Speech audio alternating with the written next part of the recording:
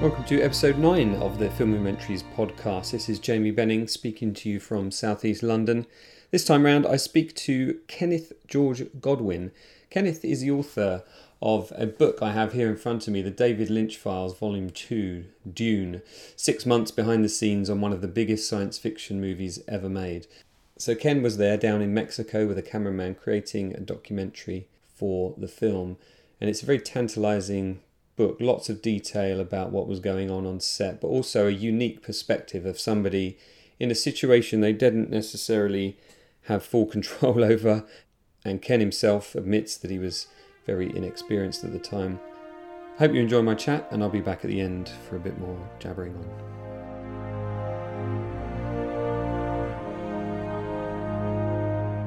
Ken, can you tell me about how you ended up working for David Lynch on Dune there in Mexico? What was the path that led you to that point? In the summer of 1980, when I first saw Eraserhead, I became really obsessed with it because it had such a visceral impact on me.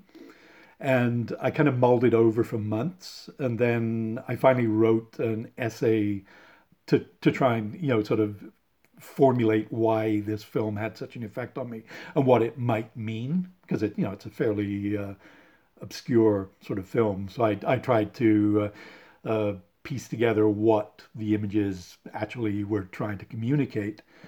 And I sent that essay to a magazine called Ciné Fantastique, which specialized in genre films. I'd subscribed to it since its first issue back in the early 70s. And the publisher responded saying he thought my essay was really interesting, but it's not the kind of thing they publish, because it was, I guess, had a bit of an academic sort of tone.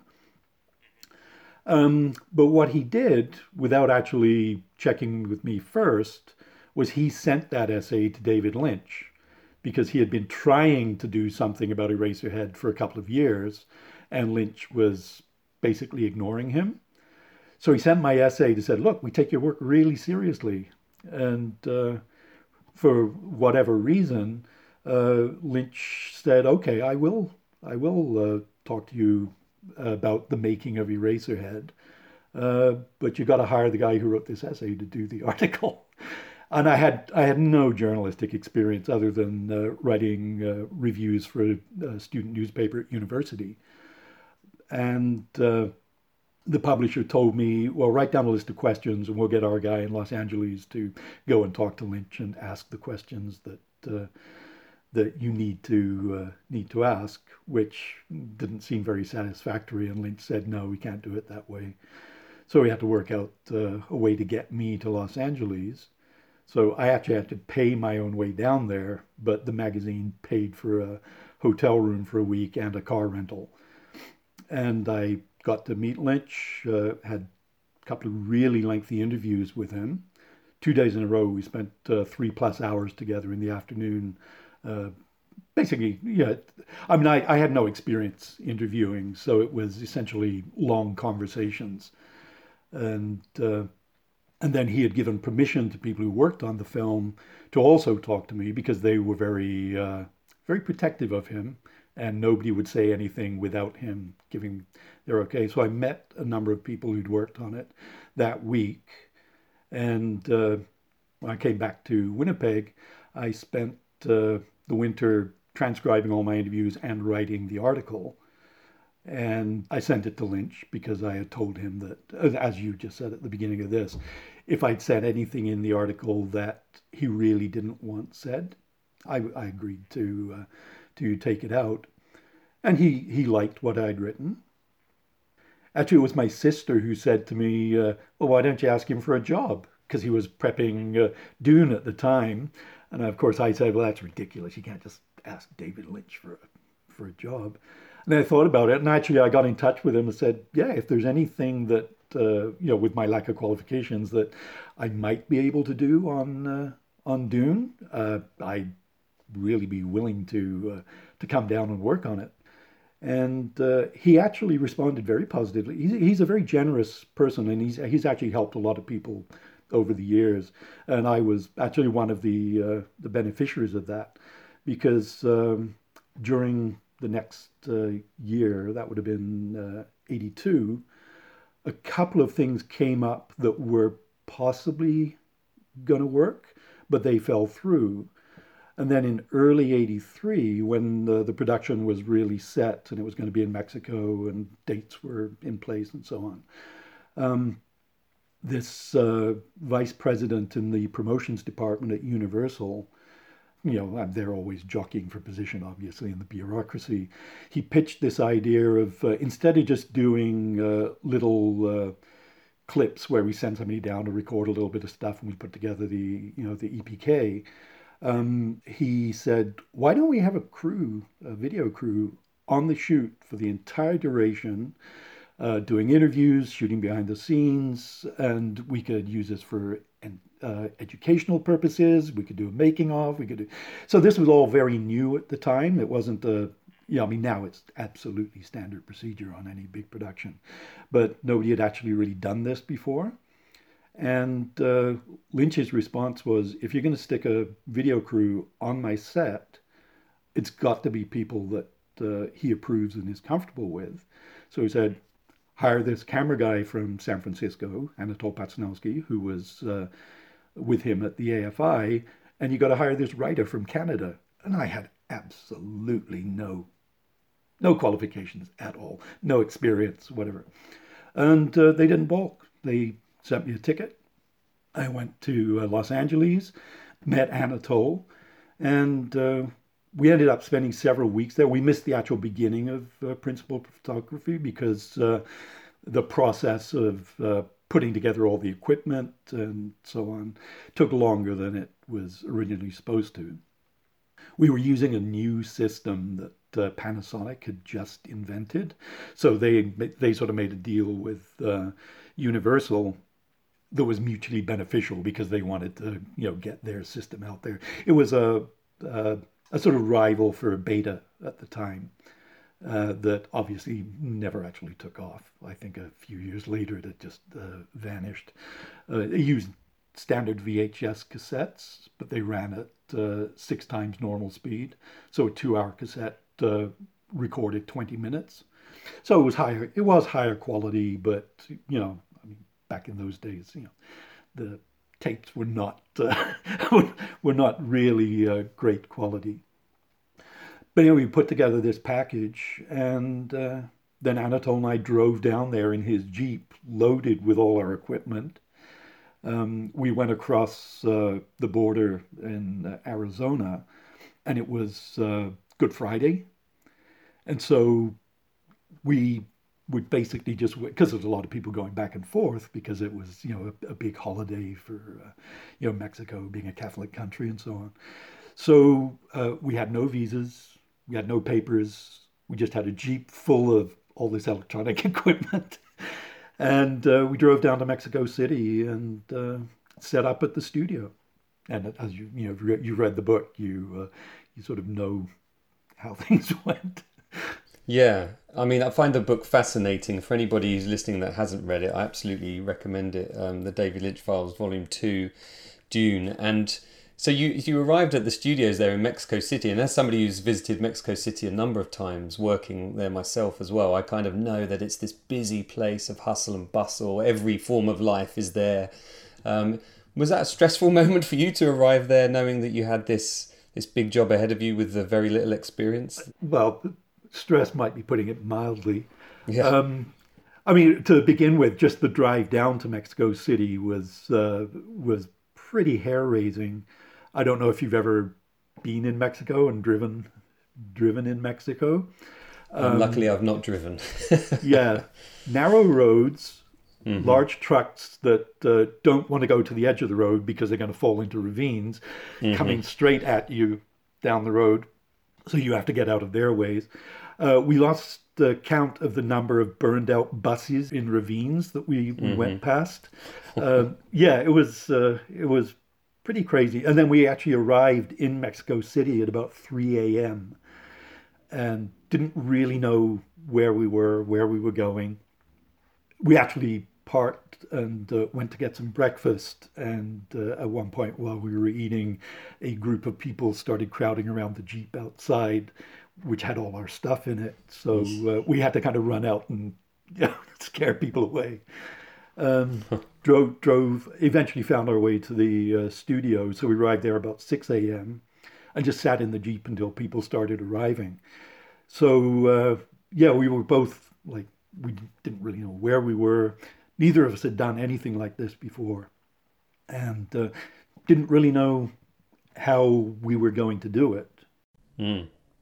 So, it was, so stress is a kind of a mild way of putting it. Yeah, not the ideal situation to be in for your first day at work on a job that you didn't know, what it was about at that point. I mean, what was your feeling going in? Did you feel like the documentary was going to be something personal about Lynch himself? Was it to serve Lynch himself, or was it in your mind to kind of show and reveal the making of process itself?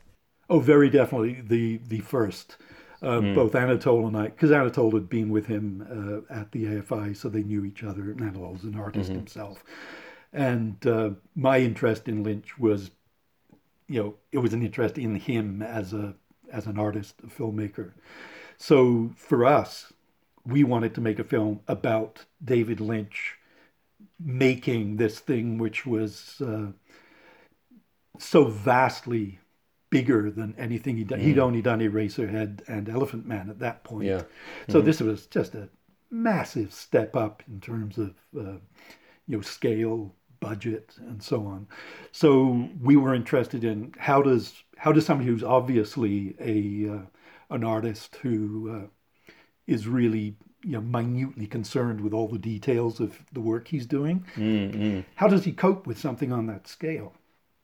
And it wasn't very long before we realized that's not what we had actually been hired to do, that we were essentially assigned to the publicity department on the production. If you look at the cast and crew list, we're subsumed under that, and they were looking for more of the second you were talking about, like just the how is a big movie made kind of thing. So there was some friction and a bit of conflict along the way, and we actually were told, I'm not sure how far into it now, but we were spending a lot of time on set filming Lynch at work, and we were eventually told, spend less time with Lynch, go film the prop department where they're building things, go film. Which, I mean, retroactively, I realized, we should have been doing all this other stuff as well, but it didn't seem like a job because, again, I had no experience, I had no context for what we were doing, and Anatole had never really done anything like this before. So for us, it was just a kind of a fun personal thing we were doing. So we weren't thinking in the sort of corporate terms of the way the people that hired us were looking at it. Yeah. So we were told to back off from Lynch and go do all this other stuff. Despite the fact that your the reason that they'd employed you kind of changed from doing like a personal film about Lynch to something more akin to today what would be called an EPK, I guess, where you would go and shoot particular departments and draw from that. Was there a sense that you were still shooting stuff that in the back of your mind could make another documentary? Because obviously, I'm sure many of the listeners will know that the film, began to unravel a little bit, and Lynch wasn't having a good time. So did you feel kind of in the back of your mind, there could be something else more interesting than what they have in store for us here? Well, yeah, it's still, I think even when we were told to sort of focus more on the nuts and bolts kind of thing, I think both of us were still continuing to think that our focus was going to be on how Lynch was dealing with the situation. And he was quite happy to have us hanging around the set. I think we were at some point it was almost like we were lucky mascots or something, because it was a connection that he had with his past that whereas I'd say the majority of the people who were working on the film didn't really know who he was. They didn't really Right. know what he'd been doing. Because a huge crew like that, you're hired to do this job. You don't Of course. necessarily, look into the guy who's actually directing the film. Mm. And in fact, partway through, Lynch held screenings of Eraserhead to sort of this is who I am kind of thing. Mm. And I don't, wasn't a huge number of people who even bothered to come to those screenings. Huh. So, and I think a number of them were kind of baffled by what's this got to do with what we're doing here. Yeah, yeah. I think one of his biggest interests in what he was doing was the sort of textural design of the four worlds and how they sort of fitted together, and it's like different historical references depending on which of the four cultures that you were dealing with.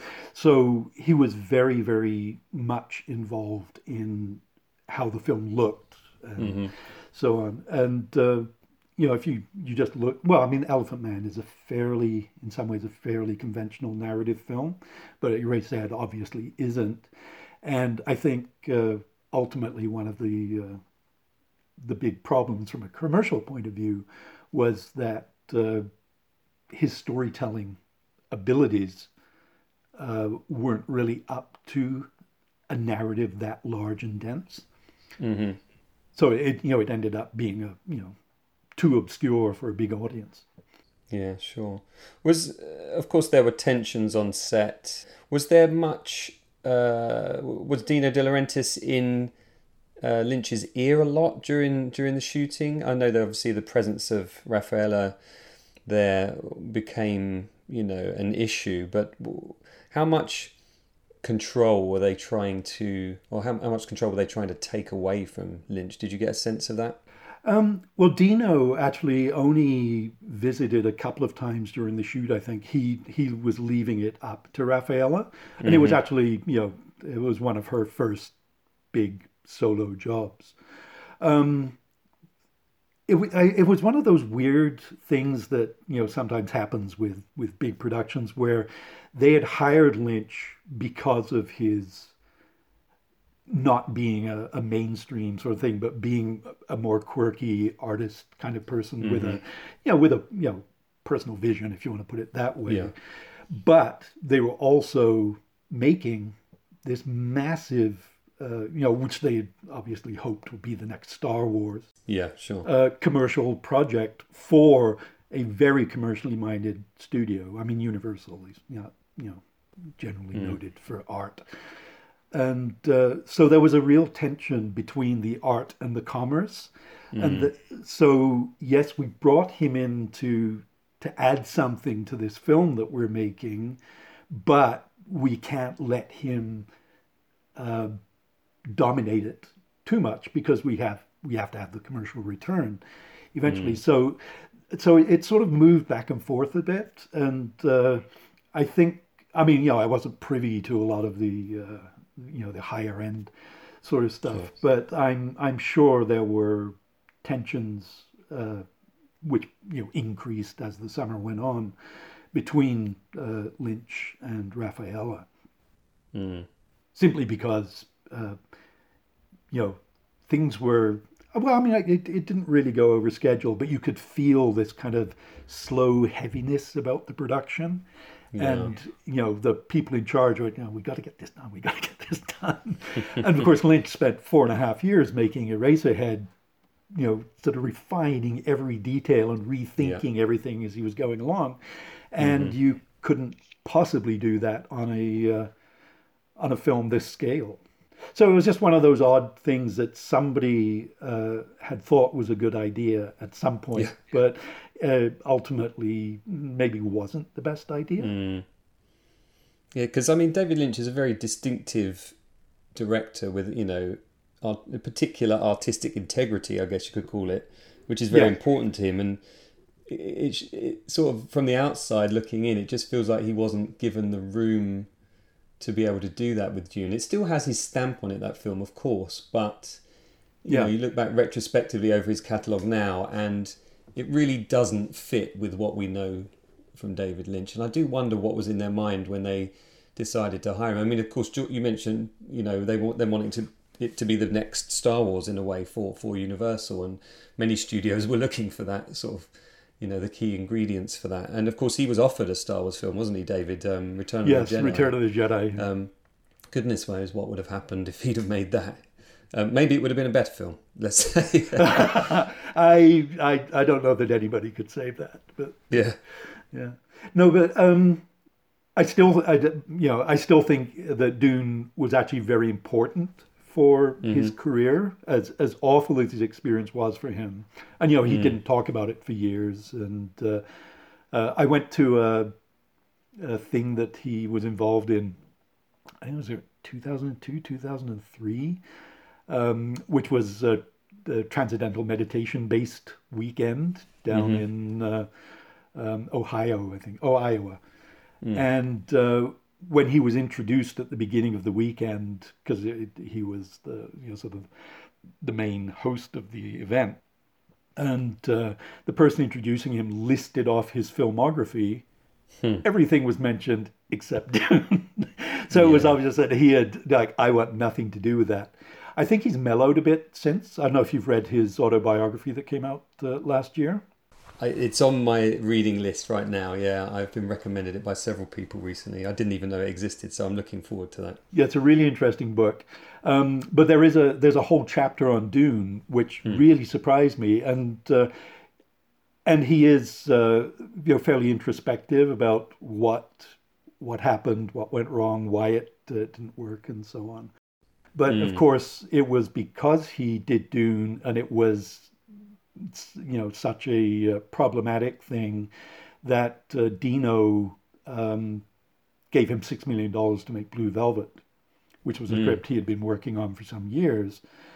And that's the film that sort of artistically and commercially created who we know David Lynch to be now.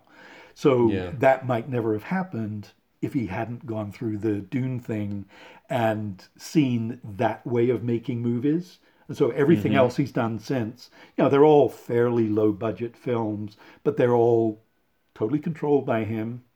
And, he's been pretty successful, obviously. So Dune, as, you know, it might objectively be, a bit of a disaster, but I think it is a key element in his development as a filmmaker. It's the one that moved him out of being I was going to say sort of more self-consciously artistic, but I mean his later films are actually very self-consciously artistic.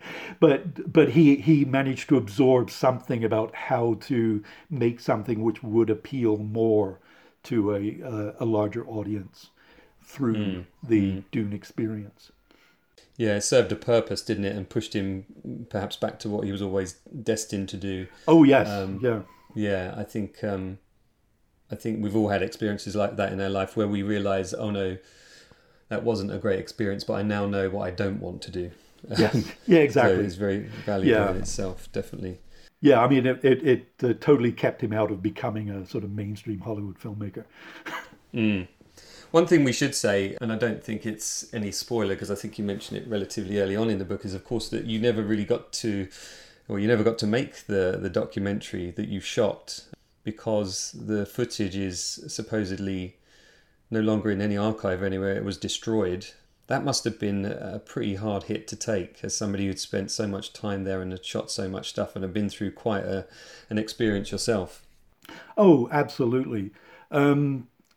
I mean, we had actually tried, we were there for 6 full months. It was a 25-week shoot.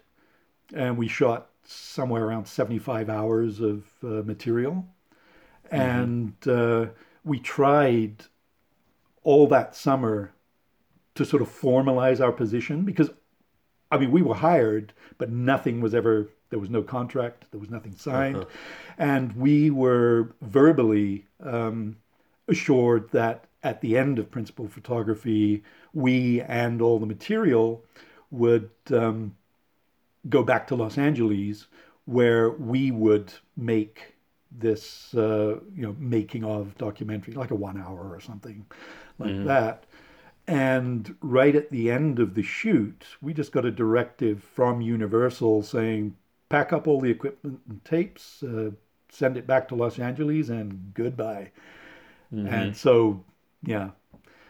So that was frustrating, because we had both pretty much figured that we would be another maybe 6 months on this project, but that didn't happen. And over the years, I tried various ways of making contacts inside Universal to find out what what had happened, where did the material still exist. And it was only I guess it was almost 10 years ago now, when I set up my website, which I put a lot of this David Lynch stuff on my website at that time. And I got an email from a guy in France who did DVD extras, and he had worked on the French release. Jerome Wybon, and he had worked on their Dune release, and he said he had gone looking for this stuff when he was working on that project, and had heard directly from Paul Salmon, who was one of the publicists on Dune, that Salmon had actually a year or two after the shoot had tried to find this material, and he was told that, nah, the movie bombed, so we just ditched it. Yeah, which I mean, this is a long time ago, but it still infuriates me. Yeah, I bet. Like how short-sighted. Up again, because it's kind of infuriates me as a movie lover and as a lover of behind the scenes documentaries, and I love the sort of time capsule part of it, that you were there capturing this kind of seminal film.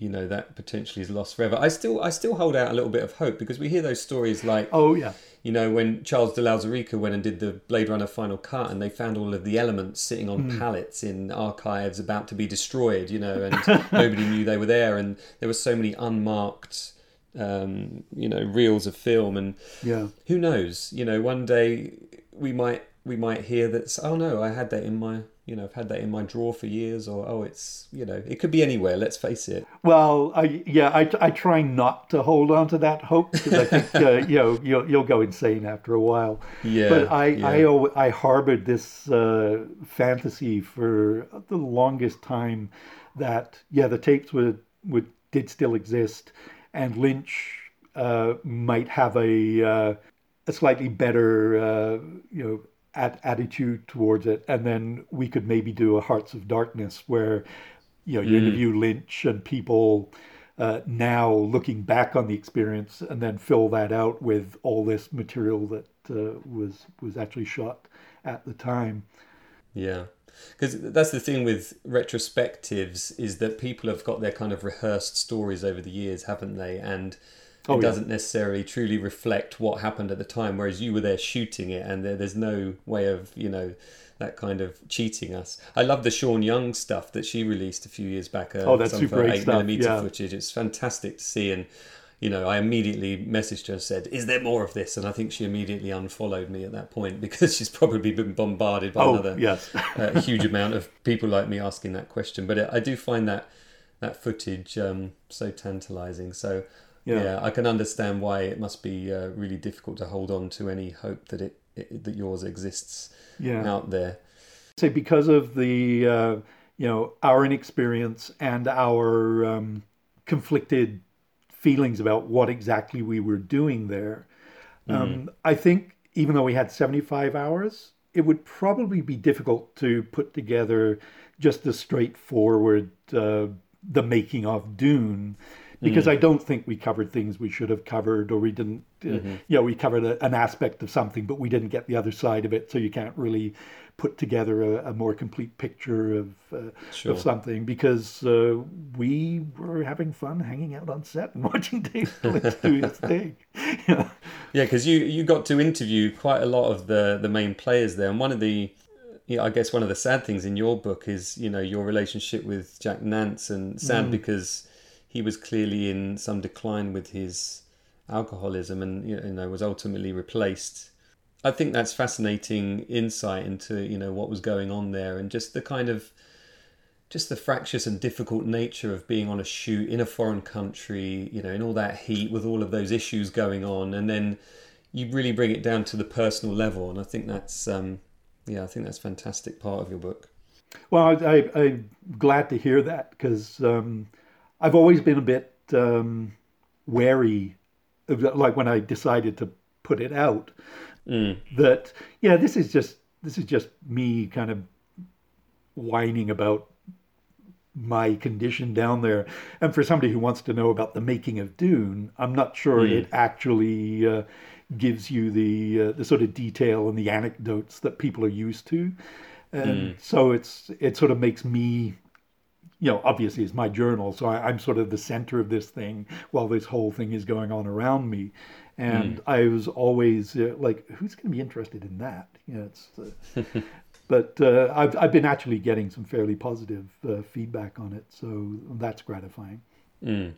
Yeah, no, it really is an interesting insight. And as you say, even though it kind of revolves around you, all that stuff going on in the periphery, just the struggle that you're going through and the uncertainty of everything, I think is really well communicated by you in your writing. So, yeah, thanks for that, because it was a book that I saw somebody had said they were reading it, and I just saw a post on Twitter, and I was like, why did I not know about this? I only read it in the last 6 or 8 months, and then read it again during the lockdown here in the UK, and it's become a book that I've become more and more fascinated with each time I've looked through it, and I wish I had it in ebook form, because I want to search out certain bits.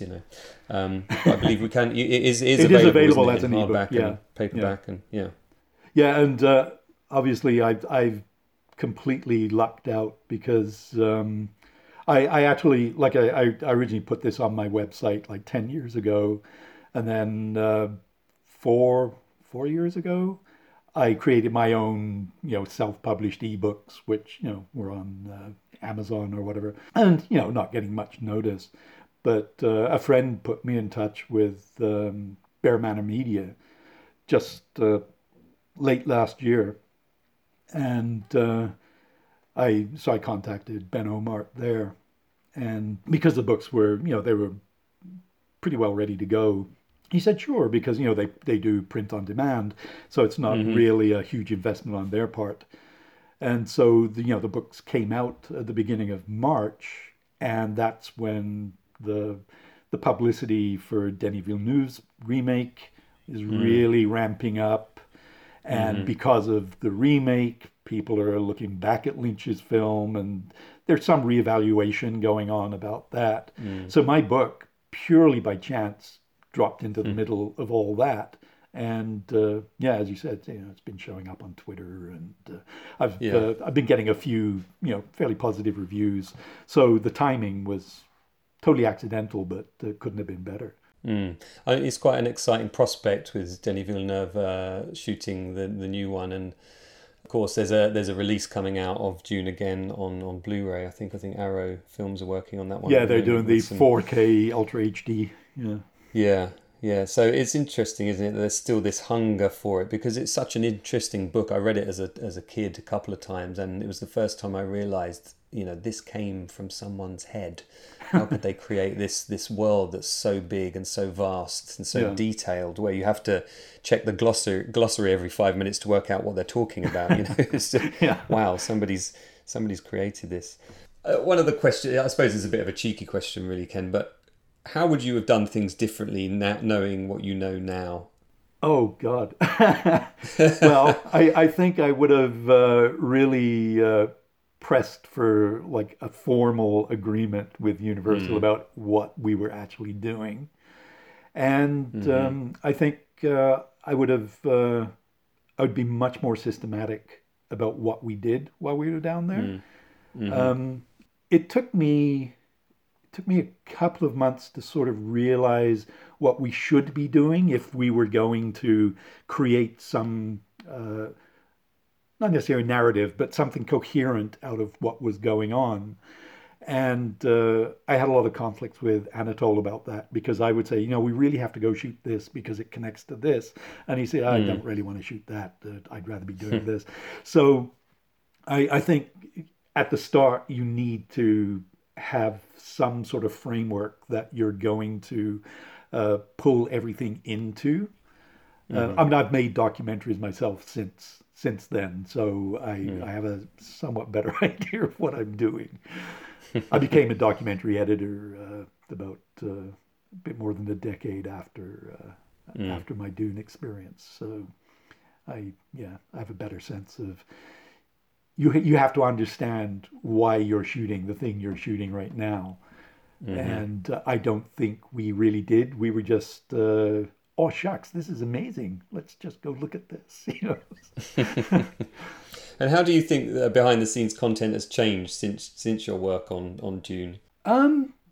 Well, I mean, there have been a lot of really good films made about the making of films, but there's also an awful lot of very formulaic stuff.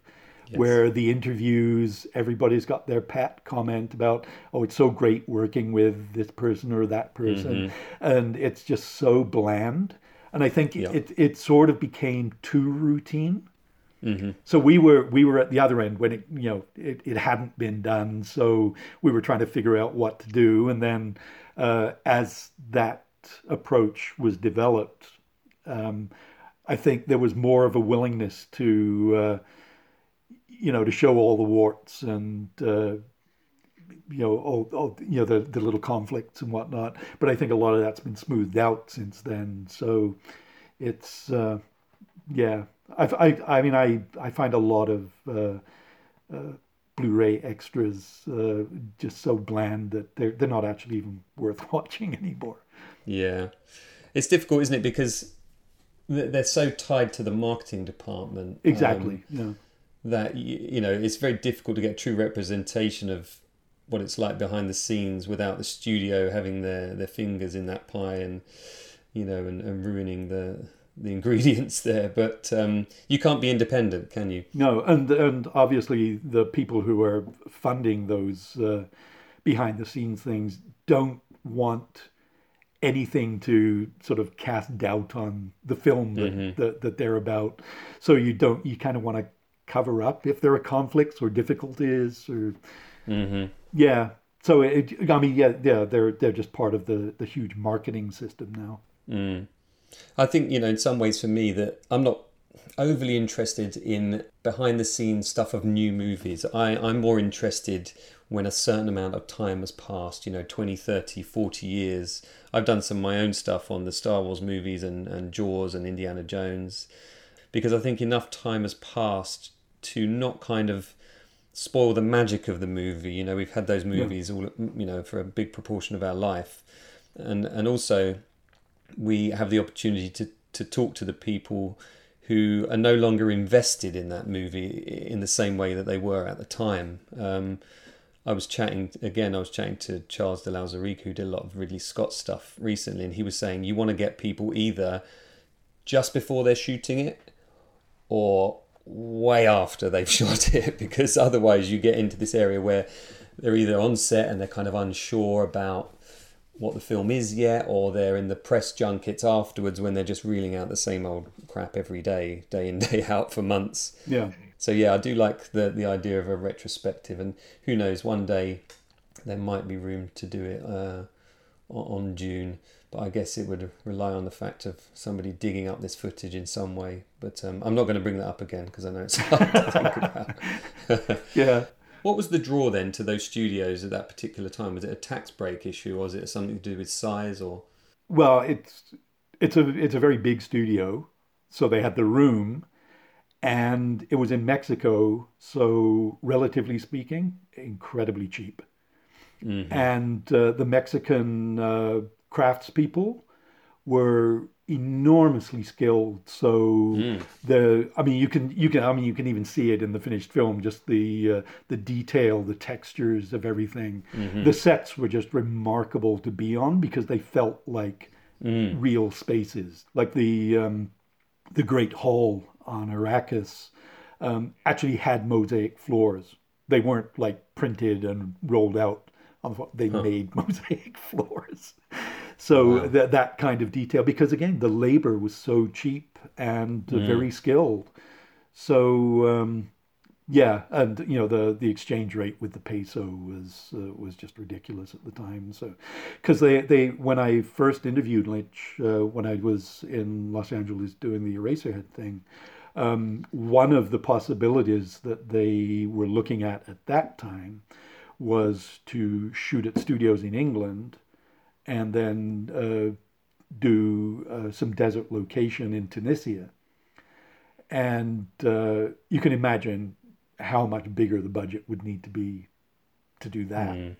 So I think uh, because the facilities were available and just the human resources were available, um, absolutely, they got way more for their budget than they could have anywhere else. But even then, they were trying to squeeze the budget for, that's why Dykstra and Apogee left partway through the production because they kept squeezing the effects budget, and he finally decided I can't do good work at this, for this cost. So they brought in other effects people. I don't know if I should be saying that, but I mean, bold move really by Dykstra, but an honest one at least. And yeah, if it's so difficult with everything where the budget's being squeezed because you just feel like you're being compromised at every turn, and you get to a point where you just don't want to be associated with the film. I mean, of course, David had his name removed from the TV cut of the film. oh god, that was an abomination. Yeah, how to Yeah. make a bad situation worse? That felt Oh, like. I know. I was so when I heard that there was a 3 hour television thing, I thought, oh wow, then maybe they put back some of the crucial stuff that they took out of the theatrical version, which Mm, to me was incredibly damaging. The stuff that they removed, mm. and no, they put some of it back, but they didn't do it properly, and it was just it was awful. And I guess there's never going to be an opportunity for a director's cut. So No, no, we're stuck with what's there. And I actually really like the movie. I can yeah. see all its flaws, all the both in terms of conception and the final sort of mutilation of it. I'm totally aware Hmm. of all that stuff, but I can't think of very many other movies that so completely create like an imaginary world in Hmm. such detail. And that's what Yeah. I like about it is you just feel like you're in this place that exists nowhere except here. It really does feel like it was shot on another planet. I mean, Exactly. as you Yeah. say, those sets you mentioned and the artistry involved, you can see it in every single frame, particularly in the Blu-ray release. Yeah. I was astounded, but I was used to having a off-tube copy from Channel 4 here in the UK in the late 80s, early 90s, and when I saw it in Blu-ray, yeah, just kind of blown away because it really does stand up. So Yeah. after all of that happened, then, Ken, what did you go on to do? What was your career path after that? You mentioned that Oh, you worked on documentaries. yeah. Well, that took a while to get to. I actually took a year off after because I I earned enough on Dune to just I went back to England and I toured around Europe for the summer and so on. And while I was there, I wrote a script specifically for Jack Nance because Hmm. we'd become friends. So I based the character on him, and we tried to get that going. And there's a little epilogue in the book describing the weird experience we had trying to get that going. Hmm. And then I just worked various sort of mundane jobs in the 80s. And it was 1989, I think. I went on staff at the Winnipeg Film Group, which is the filmmaker co-op here in Winnipeg. And I became the training coordinator there for a couple of years. And So I a little more, and I started making short films of my own, which I had never actually done before, in 16 millimeter. And it was actually doing the short film, my first short film, that I realized that of the entire process of making a movie, my favorite part was the editing. I just loved putting stuff together on a Steambeck and making things work. And so I started editing other members' short films because a lot of people don't like editing; they like doing the other stuff. So as soon as it became apparent that here's this guy who's reasonably good at this, and seems like, so I did that sort of stuff. And I went back to England, and while I was there, I heard about a course in Avid that was being put on at Pinewood by I can't remember the exact name of the trade organization that was doing it. So it was a 3-day intensive workshop. And I actually had almost a visceral dislike of the idea of digital editing because I liked the film strips and all this kind of stuff. But I thought, well, I should at least know how to do it. So I signed up for that. And at the end of the 3 days, I just loved working on the Avid. And when I came back to Winnipeg, because I'd had that training, and it was still fairly new then, I was one of the few people here who actually, could operate the machine. And I was hired to edit a TV half-hour drama by Guy Maddin, which is a terrible film. It was just awful. But I knew Guy casually, and I knew the producer of that half hour who I'd worked with at the film group. And so I did it really cheap just to get that experience of cutting a drama. Yeah. And then we had a National Film Board office here. I don't know how familiar you are with the National Film Board. It's it's been around since the 40s, and mostly documentary focus. And I just went down to their office to chat with them. And they had recently bought Avid, and they were just starting up on a project. And so I was hired for a few weeks to digitize material and just do the sort of grunt work as that project was getting going. And I'd been there only maybe 3 weeks when the original editor got a movie of the week, and she just bailed and went to cut that. And so I'm in the room, and the director, who kind of fancied himself as I can do anything sort of thing, told them to just keep me on, and I could operate the machine while he did the editing.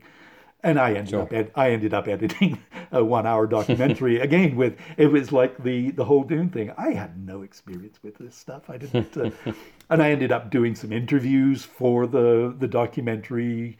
We went down to the States to shoot some interviews, and because by that point, I think I'd shown that I sort of know how things go together, and we were filling in gaps in the thing. So I sort of knew exactly what we needed from these interviews.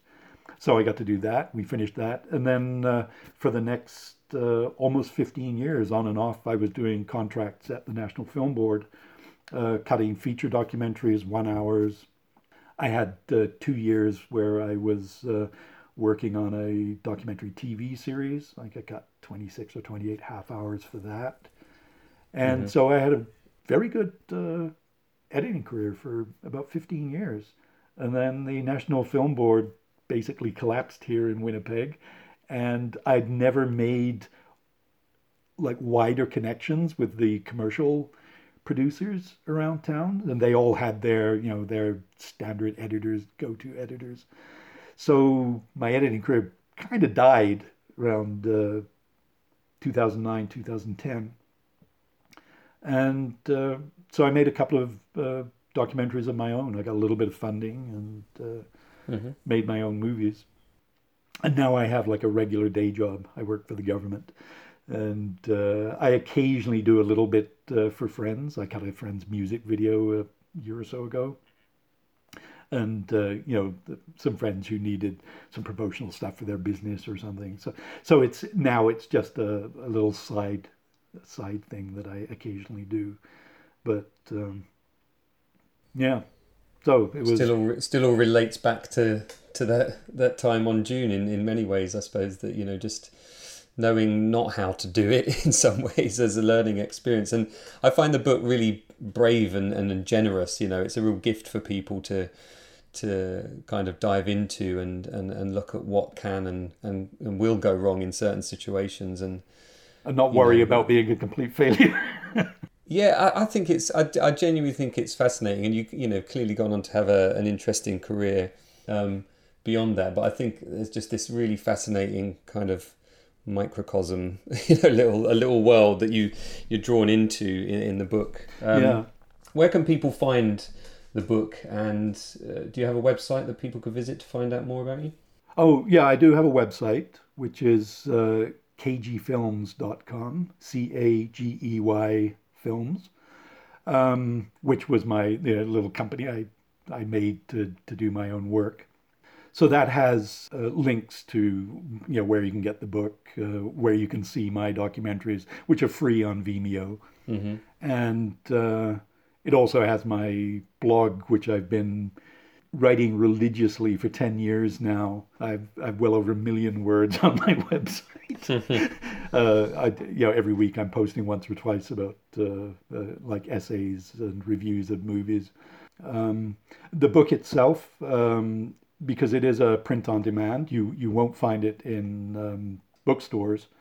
It can be ordered directly from Bear Manor Media or Amazon. All right. Well, thank you so much, Ken, for coming on and sharing, that story of that part of your life with us. It's one that I found absolutely fascinating, and just really wanted to be able to pass it on to anybody. And I hope people do dive in and pick the book up, because I'm a huge fan, as I said, of behind the scenes stuff, and it's a perspective that I'd not really seen before. So thank you for putting it out there in the world.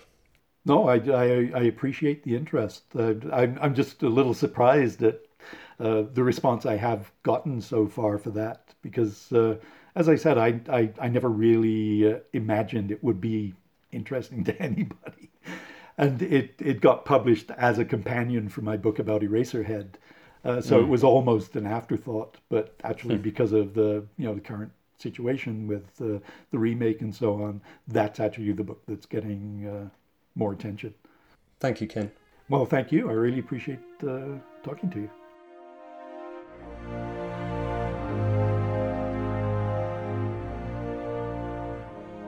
Hope you enjoyed my chat with Ken there. What a nice guy. We had a really good chat, actually. Again, went on for a short time after we finished recording. Really is an interesting book. Do try and pick it up. Ken gave you the details there. KG Films.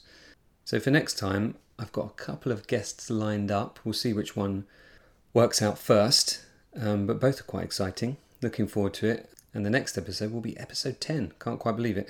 Thanks for your support as always. Do find me on patreon.com/Jamie Benning, filmumentaries.com, @JamieSWB on Twitter, also on Instagram. And there's a Filmumentaries Facebook group as well. And do share the podcast. I'm doing this for fun and for a hobby, but I really do hope this can get out to more people. So please do share where and when you can. Thanks very much, and I hope you can join me next time on the Filmumentaries podcast.